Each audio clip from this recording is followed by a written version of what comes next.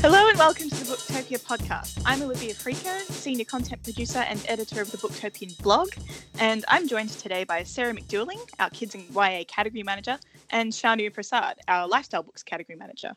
And today we're basically going to be talking about Midnight Sun, which is the new book from Stephenie Meyer that retells the first Twilight book from the vampire Edward Cullen's perspective.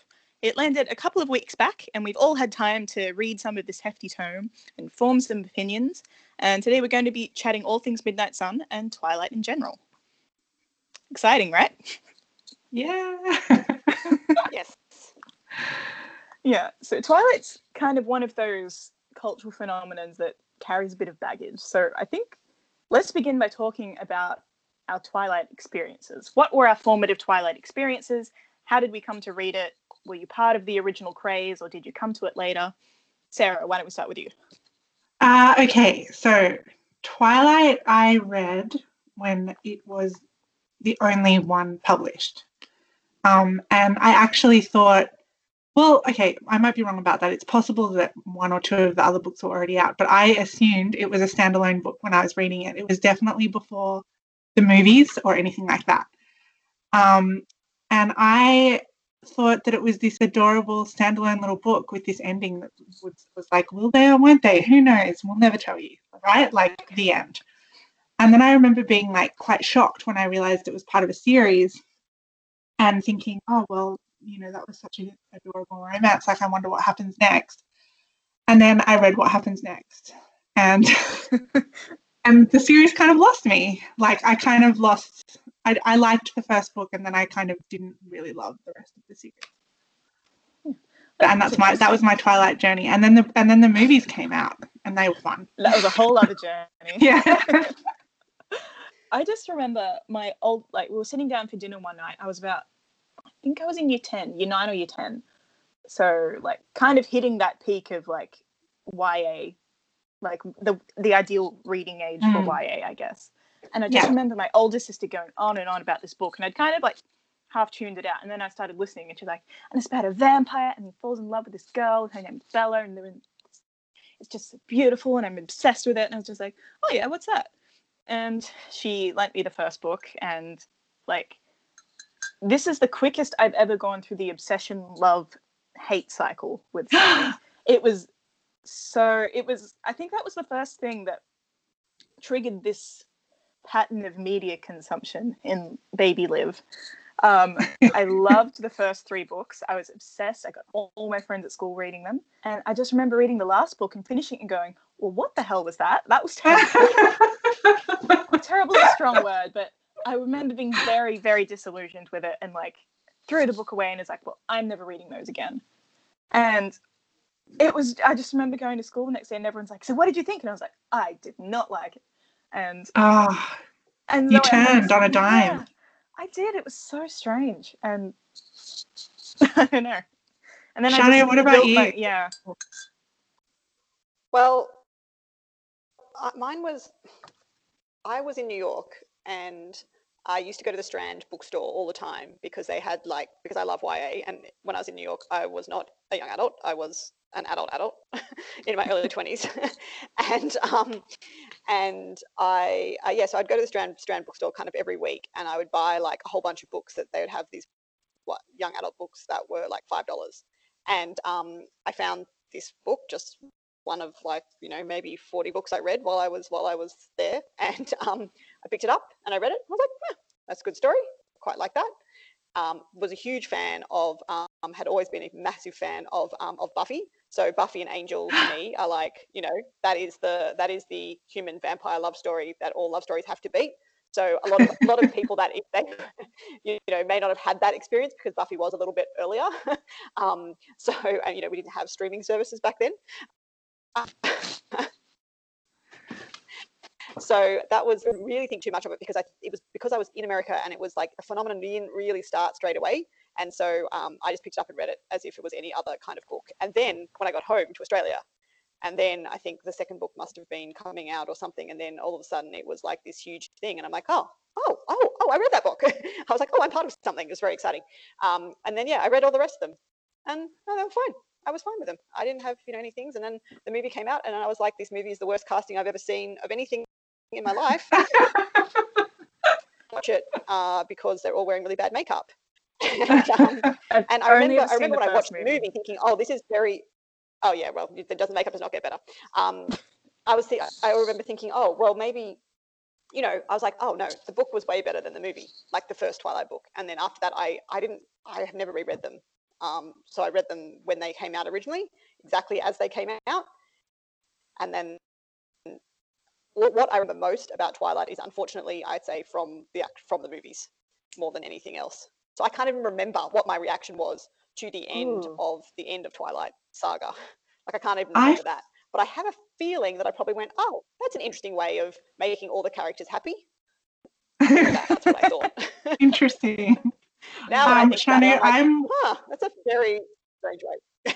I'm with you 100% on Buffy. I think that probably the main reason I would have picked up that book is because of having loved Buffy and thinking, yes, you know, vampire human love story would have immediately triggered Buffy and Angel for me, and I probably picked up that book hoping to find something like that.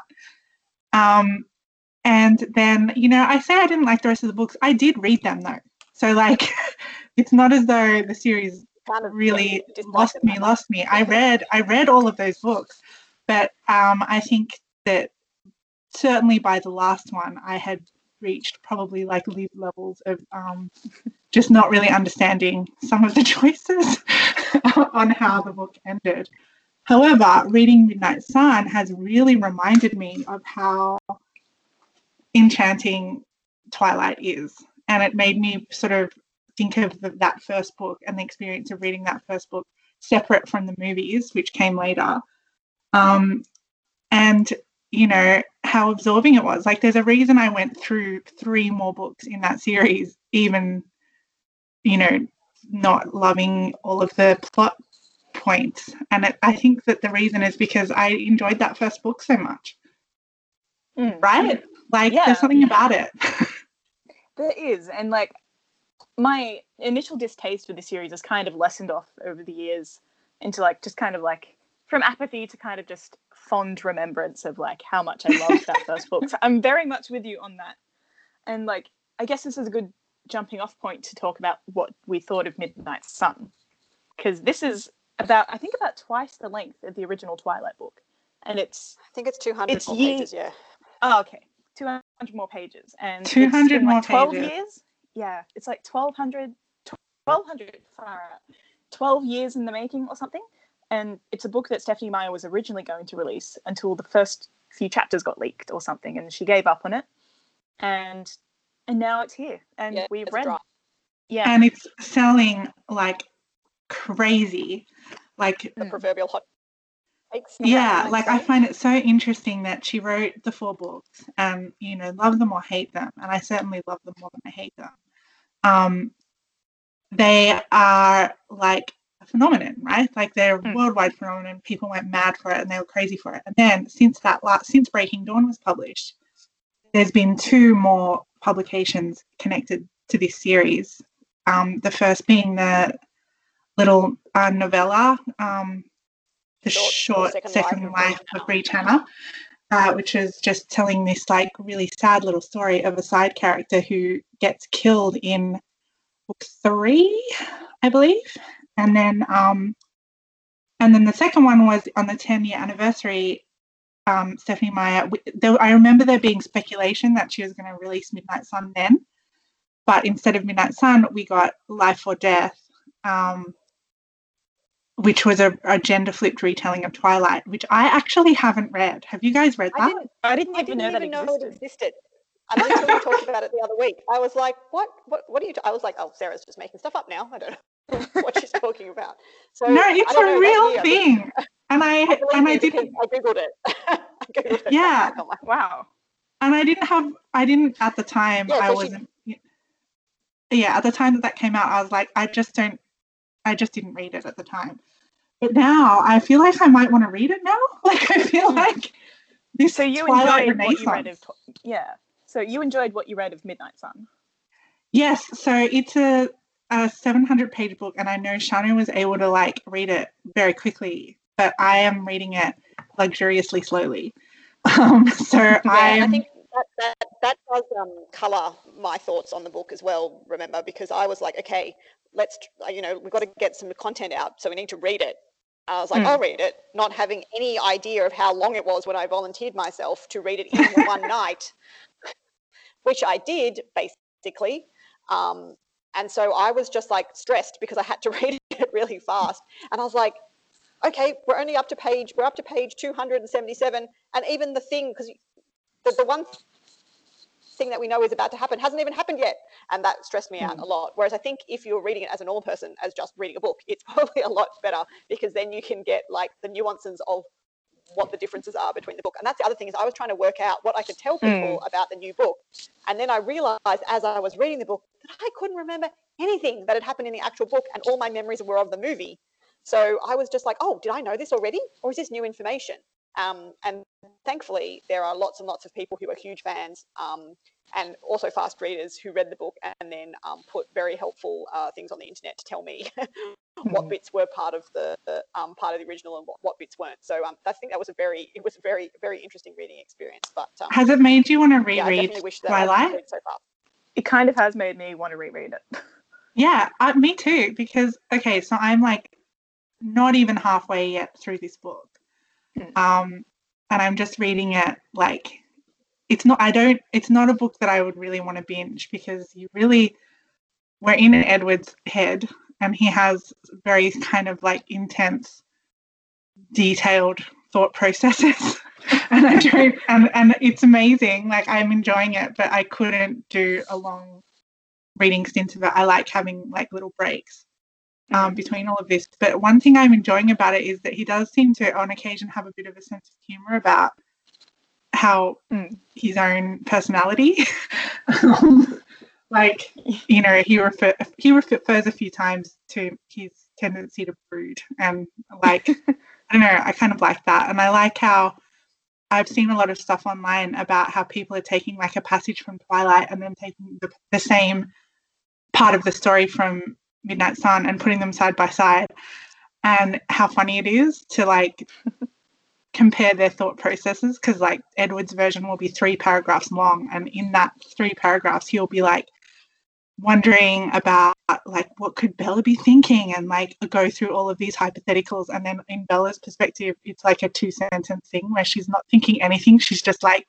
totally dazzled by his smile or something. It's just really it's funny. Yeah, it has fun with it, and like I find it very readable. Like, you blink and you've read 50 pages, which and I could be approaching any book. Like, it could be by my favorite author ever, and if I see it's 800 pages, I'm like, oh boy, okay. And I find it a bit intimidating, even when it's someone I love.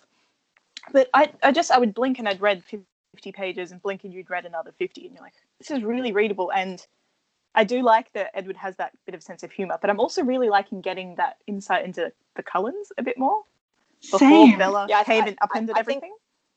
I think that's really the only, honestly, the like difference between the two books, that in terms of actual events that happen, not Edward's thought processes. Obviously, the two things about the book is Edward's thought processes is what you find out about. And then also, it's really the only actual things that happen in the book that aren't in the original book are when he's with his family. So you definitely get like a whole, like, you could totally imagine a whole spin-off.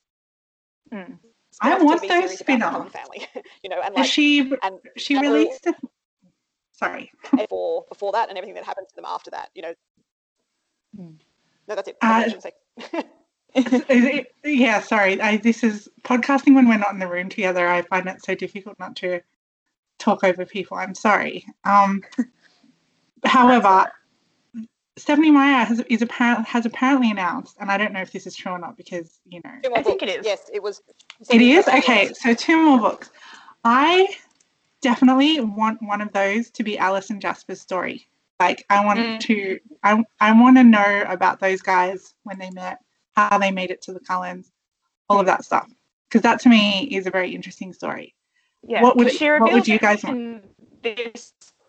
I would want that, because she reveals in this that she knew she was going to meet Jasper and fall in love with him. And I think Alice was my favorite Cullen family She's the member best to- Cullen. There's no Yeah. question.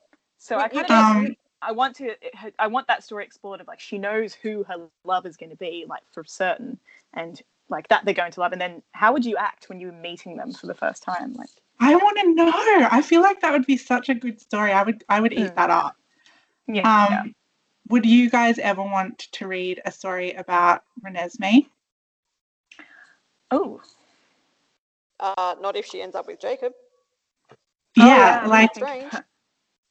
and she definitely would, yeah. right? I don't see Stephanie Meyer pairing her up with anyone else. yeah. But well, you couldn't, could you? I mean, it would have been fine if Jacob was her protector or her something or her like guide to life or something like that. But making them, But again, I guess what are you going to do when you if you don't have an issue with, 100-year-old and a 16-year-old, then you're probably not going to have an issue with a 3-year-old and a 16-year-old, right? I know. Look, one of my big reasons for not loving the other books in the series was that I don't like love triangles generally. So the whole Will Team Jacob, Team Edward thing, I was always like, it's obviously going to be Team Edward, so this is just a moot point. And then, and I just I find it hard to read through books when it's so obvious the way things are going to go. Also, another point I meant to say earlier, between Twilight and Midnight Sun, I think one of the reasons Midnight Sun is more interesting is that when you're in Edward's perspective, you don't have to slog through that whole part of Twilight where she's trying to figure out what he is. And that's kind of not the best part of that book. I just remember it's clear from the blurb, you pick up this book knowing it's a vampire, and having to go through half of that book with Bella trying to figure out what his thing is not the best. That's out of the picture in Midnight Sun. Not really. From the get-go. Well, she still has to figure it out, but we're not in her head. So we can focus on other things. No, but we're in Edward's head. So we're focusing on other things. Yeah. So he's worried that she's going to find out. Yeah, his struggle of do I tell her? Will she figure it out? And also that curiosity. And is she figuring this out? This is interesting. And how will she react? I find that much more interesting than is he? Why did he move so fast? I don't understand. I find his point of view generally more interesting than Bella's point of view. Yeah, I can see that.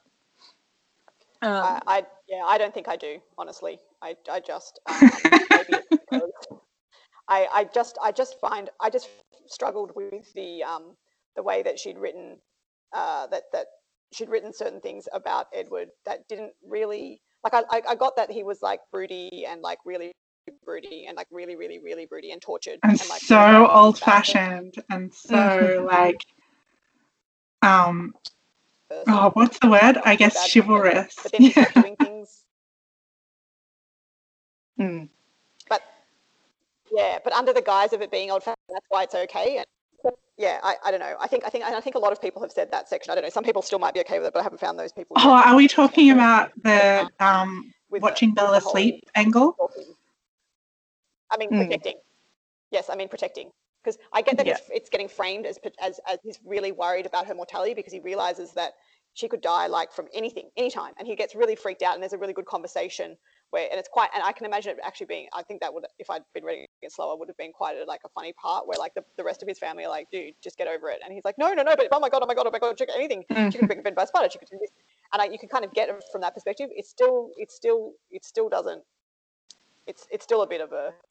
I don't know. It still didn't read very well for me. For me, didn't read very well in the first book, and it didn't read it better for me in the second one. I found it way worse in the first book because in Twilight, when he reveals to her that he's been watching her sleep, she doesn't really react. She's like, oh, that's not good, but she's not as horrified as I feel like you probably should be. Whereas when we're in his head, he's genuinely ashamed of himself, and it's written on the page that it's not good behavior, whereas it's never on the page in Twilight. In Twilight, it's sort of, if you're just going by the characters' reactions and what's written in it, it's just romantic. And in this book, I feel like an effort was made for him to really address the fact that his behavior is problematic, and then sort of frame it in a way that, to me, it just made it a bit less creepy. It just made it more about, like you were saying, Chanu, it made it more about the fact that he is this bizarre, like, immortal creature who's never had to worry about. Yeah, and suddenly his heart is, and the whole purpose for his life is in this, like, fragile thing that could die at any moment. So it did make it a bit less creepy for me. And I also think teenage girls are very, like, the way, unfortunately, a lot of us are conditioned is we don't question a lot of behavior that we really should be questioning because it's presented to us as romantic. So, like, honestly, like, reading it as a young, prepubescent teenager, I was just like, oh yeah, someone would love me so much. That's fine. Like, and then you're reading down, you're like, I have some questions.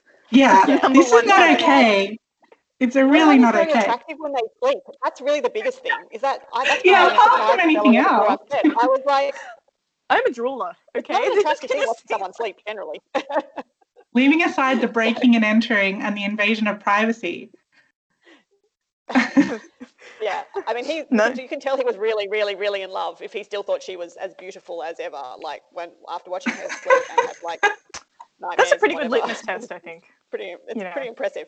But the other thing that I thought, and I just can't. This is the bit that I cannot remember if this was the same in the first book or not. But there's a whole section where they have these conversations about what they like, and Bella talks about her favorite books and her favorite music, and like what she wants to do when she leaves school.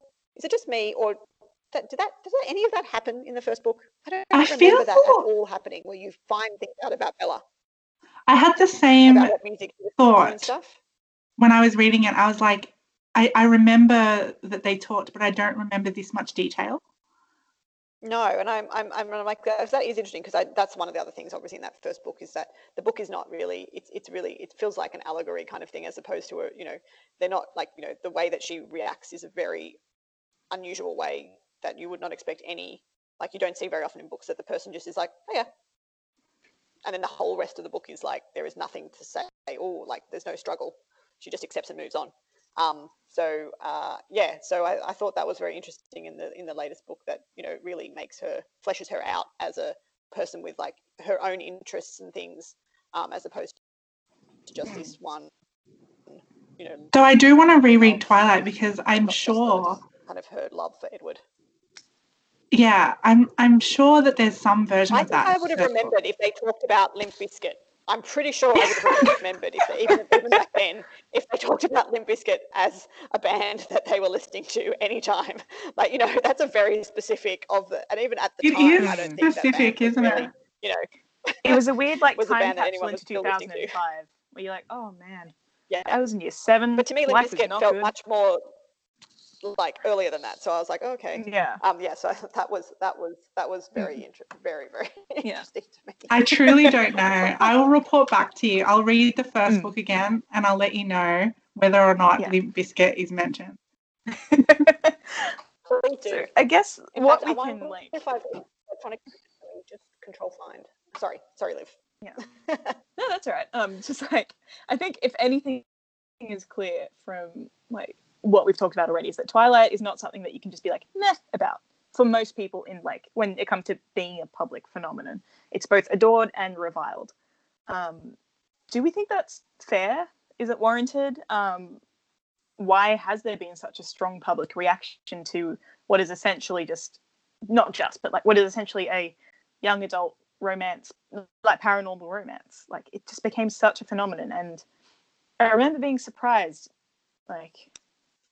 It cops shit because it's romance, and romance always cops shit. It's really it gets more shit heaped on it than any other genre. There's like a real bias against romance. I feel like a lot of people write it off as being like silly or inconsequential. Yeah. And combined with the fact that it's for young girls as well, and anything that teenage girls adore tends to get publicly ridiculed. So like, look at One Direction. If you are being a One Direction fan was something of shame if you weren't a teenage girl.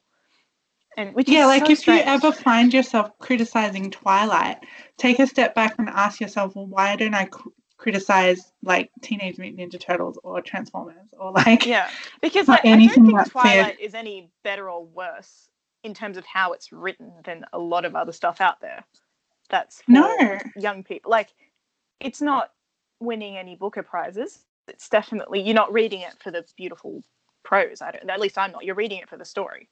Stephanie Meyer's Some a good people storyteller. really enjoy the way Yeah. she uses a lot of descriptive language. I find that hard I find that harder. I find it like it sticks. It doesn't make. I know that Sarah found it very, really, and I think you guys find it super easy to kind of like get into and just read the kind of and just start reading. Whereas I found myself just concentrating too much on the actual phrases that were being used rather than the story that was being told. But It is yeah, I purple don't. prose. And it gets a lot of criticism for being purple prose, but I find it flowery and in keeping with young adult fiction story in of general. yeah, well, more to the point, because young adult's such a broad thing. Yeah. This is a romance. First and foremost, it's a romance. It's a story of forbidden love, and this like flowery speech fits. It's in keeping with that story.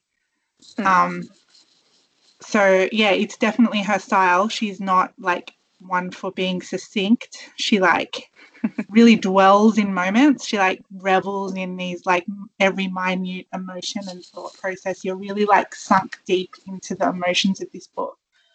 So it's definitely not a plot driven book. It's 100% character driven. It's all about the emotions, and you really need to want to wade in and like revel in the romance of it. Otherwise this book is definitely not for you. Like if you don't want to go through every little minute thought process someone has as they're falling in love for the first time, then pick another series, right? Yeah. And I think it's smart that she did focus on that. She knew that like we already know the plot. We know basically what happens. Like even if we forget details, we know that we know where it's going. And you're on this journey because you care about the character of Edward.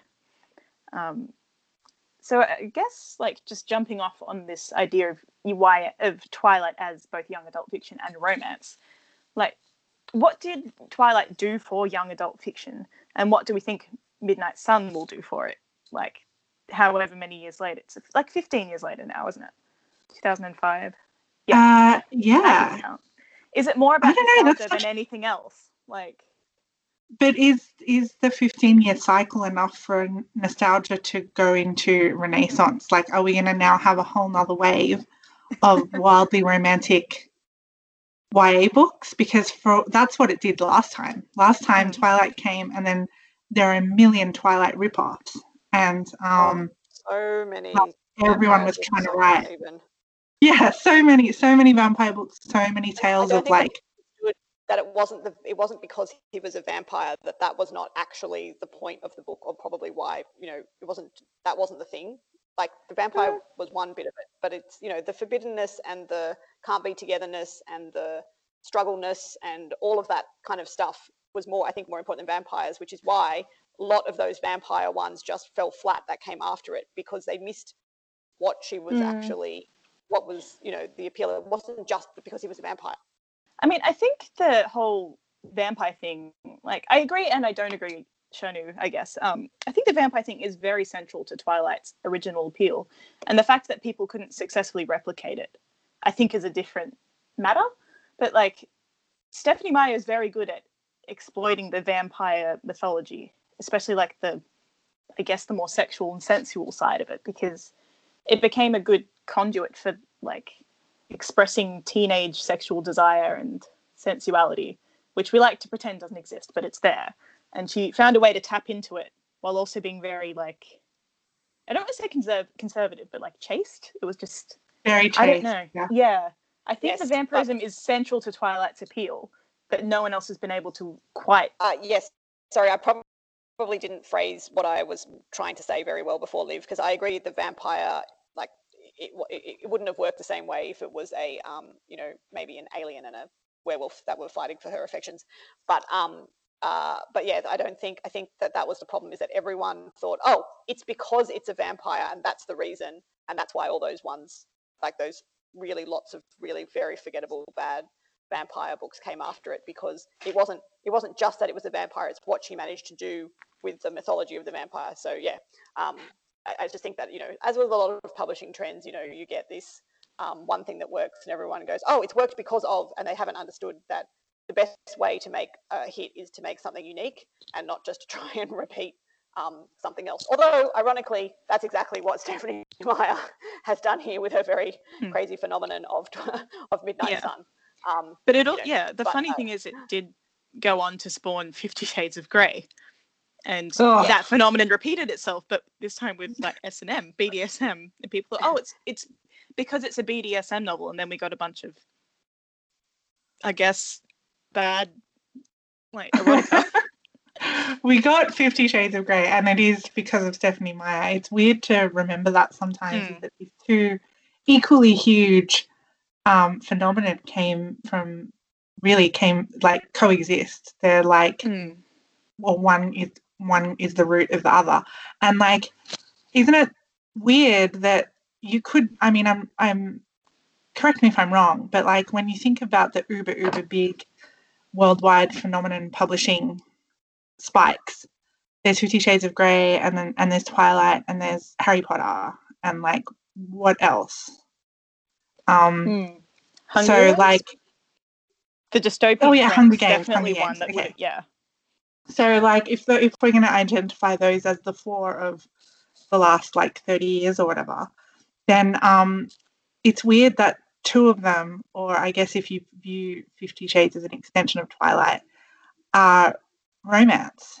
Like, and I remember, so many people saying when 50 Shades of Grey got published, everyone was like, the reaction was like, oh, nothing like this has been written. Whereas in fact, there's an entire genre of books that are like that have been going for years. It's a huge, the romance genre is like massive, and it's just that it's not generally mainstream, and a lot of people just aren't aware that these books are available.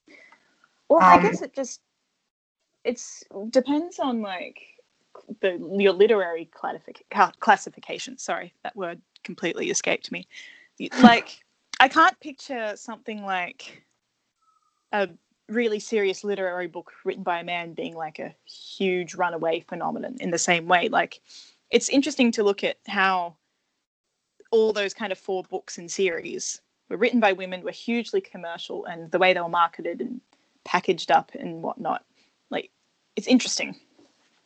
Like, people saw dollar signs here, whereas it's not so much about the craft. Despite the fact that, like, I think they are all like entertaining enough in their own way and also interesting. 50 Shades less so. I really don't like that book. I wonder sometimes how Stephenie Meyer feels about 50 Shades. She is not happy. Weird. She was not happy. Really? That doesn't surprise me. It must be bizarre to work so hard on this series and like watch it be so successful, and then have someone's fan fiction version of it have similar success. Yeah, like it would be bizarre. But it's weird because I don't actually associate 50 Shades with Twilight at all, because I just think the characters are completely different. It's just that whole I can't be with this person and forbidden yearning and longing that I think is the similarity. I've only ever seen the trailers to those movies, so I really have not much. I just know there is Dakota Johnson and that guy. and then that guy. He doesn't smile. Hey, do you guys? That's what I know. Do you guys remember hearing? This is some Twilight trivia, I guess, but because I've been like reading so much about Midnight Sun, because I'm like seeing the sales come through and just like finding this whole thing such an interesting moment in publishing history, and been reading reviews and like what comes next and everything. Like, I've just been consuming content about Midnight Sun and Twilight in general. And I came across this thing which I was never aware of. But did you know that originally Stephenie Meyer wrote the series as a duology, and the first book was Twilight and the second book was called Forever Dawn, and it's written, and she gave it to her sister. And then, so it's like it exists. A full book called Forever Dawn exists that completes the story. And then, obviously, when after Twilight was published and they wanted to turn it into a series, she had to scrap Forever Dawn and spin it out into a longer series. But if you Google this, you can read about this Forever Dawn, which is an alternative version in which there's no love triangle with Jacob ever.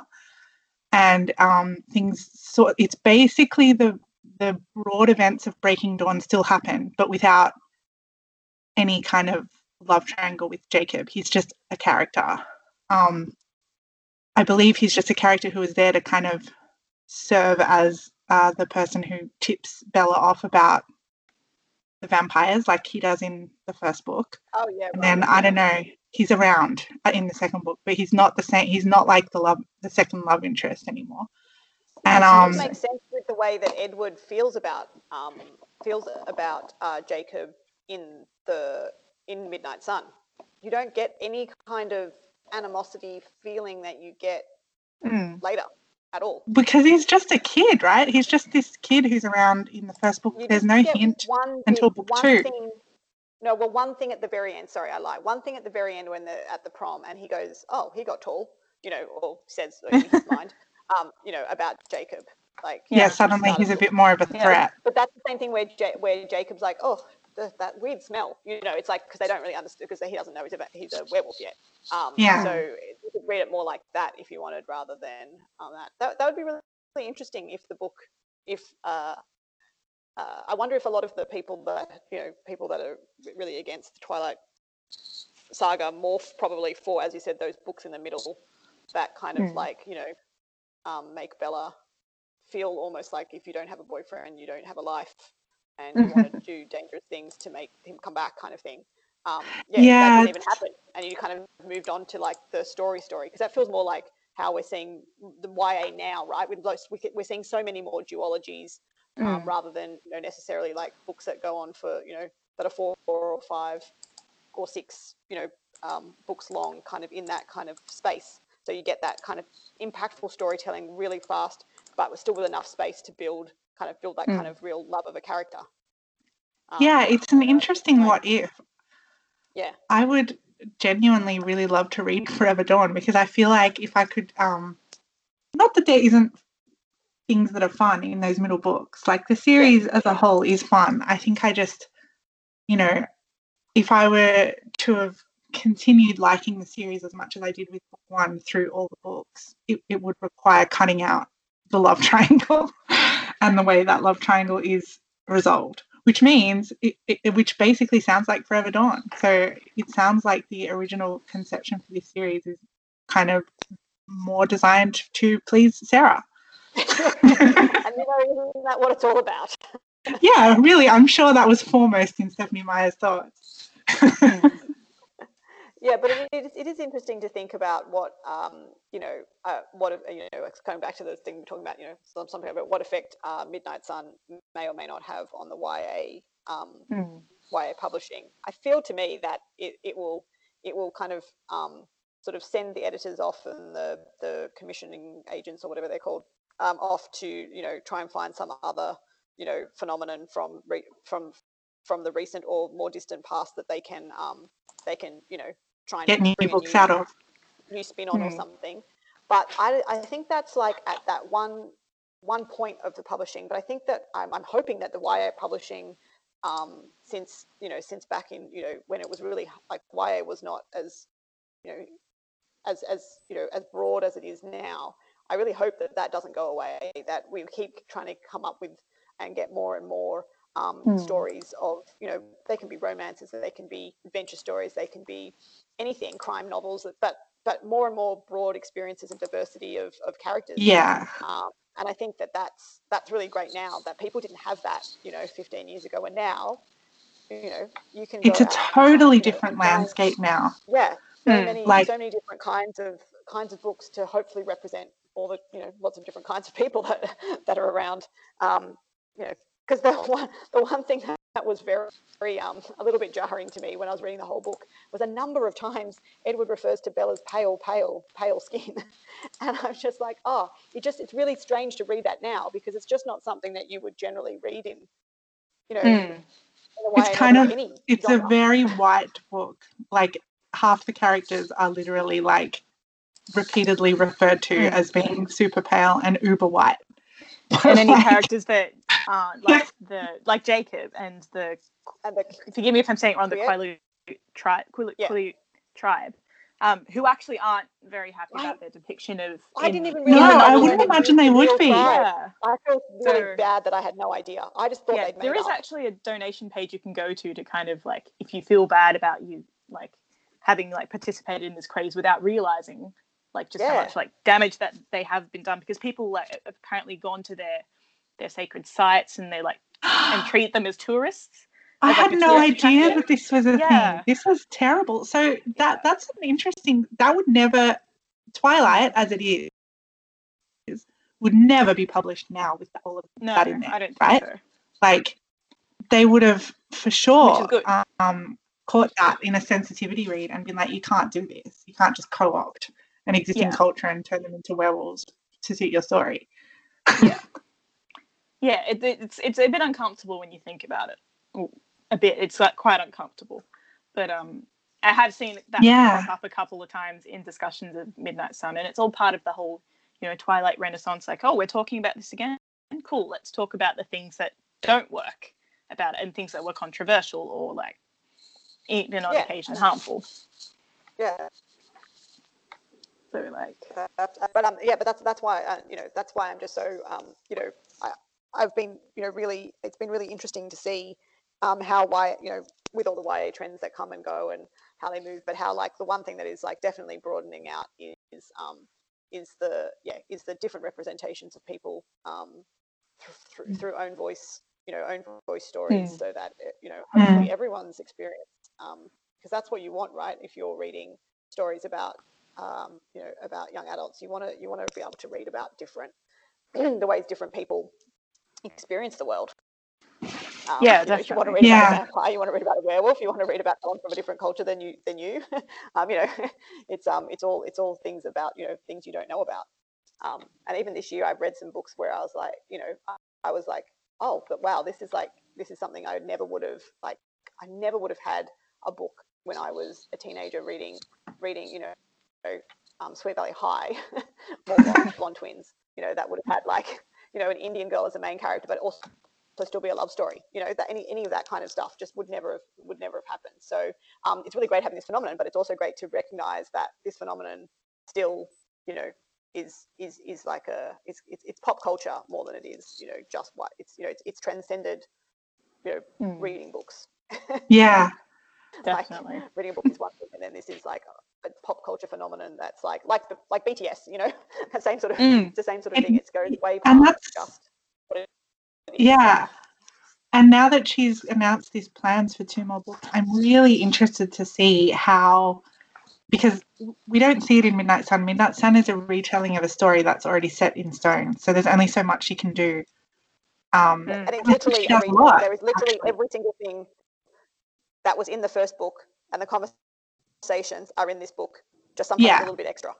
So it doesn't really give the author much room to update things, or to like write something that is Twilight, but more Twilight for now, because it's a retelling of something that's already done. Yeah. But if she writes something new, like if she's got 2 books in the works, we're going to see what she does to bring Twilight into this decade. And I'd be really interested. They're not going to be retellings again, because someone from the New York Times asked her, and she said, no, not at all. This is it for Edward. I wouldn't want to do that, especially given that New Moon would be just a nightmare of depression and emptiness. So yes, that was a good quote. Yeah, no one wants that. I don't think anyone wants that. I would not want to read through the rest of this series from a different point of view. I think it's really cool to have the first one, but that's all we need.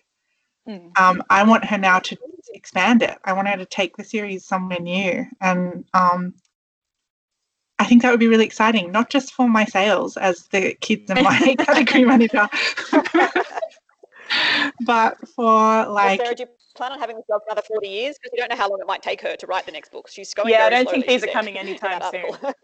oh yeah, one Okay, I don't because think we're seeing she's them not till really a 2021. one book a year person, right? This one took No. 5 years. No. Also, this is nothing to do with, it's to do with Stephanie Meyer, but not to do with the Twilight series. But am I the only person in the world that really loved The Host? Like, I really loved that book. Like, Oh, I Apparently love that's The what she Host. wants. Apparently, that's what she wants to be remembered for. The Guardian interviewed her, and she's like, "I'd love to be remembered for really? The Host, but it's probably going to be Twilight." Oh, yes. Well, it's definitely going to Which be is Twilight. interesting. But Yeah. But I think The really, Host is great. I really liked that book. I thought it was a really interesting concept, and Yeah, look, that is even one of liked the movie, which only. also got panned. That is one of the only But I love just- triangles that I really genuinely enjoyed because it was such an interesting. I love triangle with only 2 bodies involved. Yes. That's something new. Yeah. Well, that's a lot of thoughts about Twilight that we've put out there into the universe. It is. It's an I'm exciting. happy that I've read it. It is exciting, and I'm glad that I've read Midnight Sun and can now pass it on to my older sister, who has been like eagerly messaging me every single day. Have you finished yet? Have you finished yet? Can I have it? That's so cute. Caitlin, if you're listening, Midnight Sun is all yours. I think fun. I might not be finished for a while because I'm going quite slowly. But You're savouring it. You're savouring it. It's definitely I'm a just better way reading to it go than at the same slow pace that it's like it's not a fast moving story, right? So you're not Meander- it's a propelled through meandering it. story. Yeah, you can just no, and live you, in it and you for know a what while and happens take a in it. break. Yeah. Yeah. So, final thoughts. Worth reading if you're a Twilight fan. Oh, 100%. Oh, yeah. 100%. If you're Yeah, a yeah, Twilight yeah. fan, you will absolutely love this book. And Yeah. no, absolutely. And the I think if you're sales a fan, support it. if The you Twilight fans are here. still They're enjoy buying them. Yeah. Excellent. All right, so I think we'd better wrap it up. And even if you're a Twilight, still good. Yeah. All right, so let's wrap it up there. We've had a lot to say on this very, I wouldn't say divisive, but like it's contentious, this book. Yeah. It's been fun chatting about it. I've really enjoyed this, actually. Gotten to take a trip down memory lane. So thanks so much for joining me, Sarah and Shanu. And if you're listening along at home, you can order your copy of Midnight Sun by Stephanie Meyer from Booktopia or your local indie bookstore. Enjoy the read, and thanks for listening. Thank you for listening to the Booktopia podcast channel. Don't forget, you can subscribe to us on SoundCloud and iTunes for free and get access to hundreds of author discussions, book analysis pieces, and more. Or, if your eyes need a workout, head to Booktopia TV on YouTube.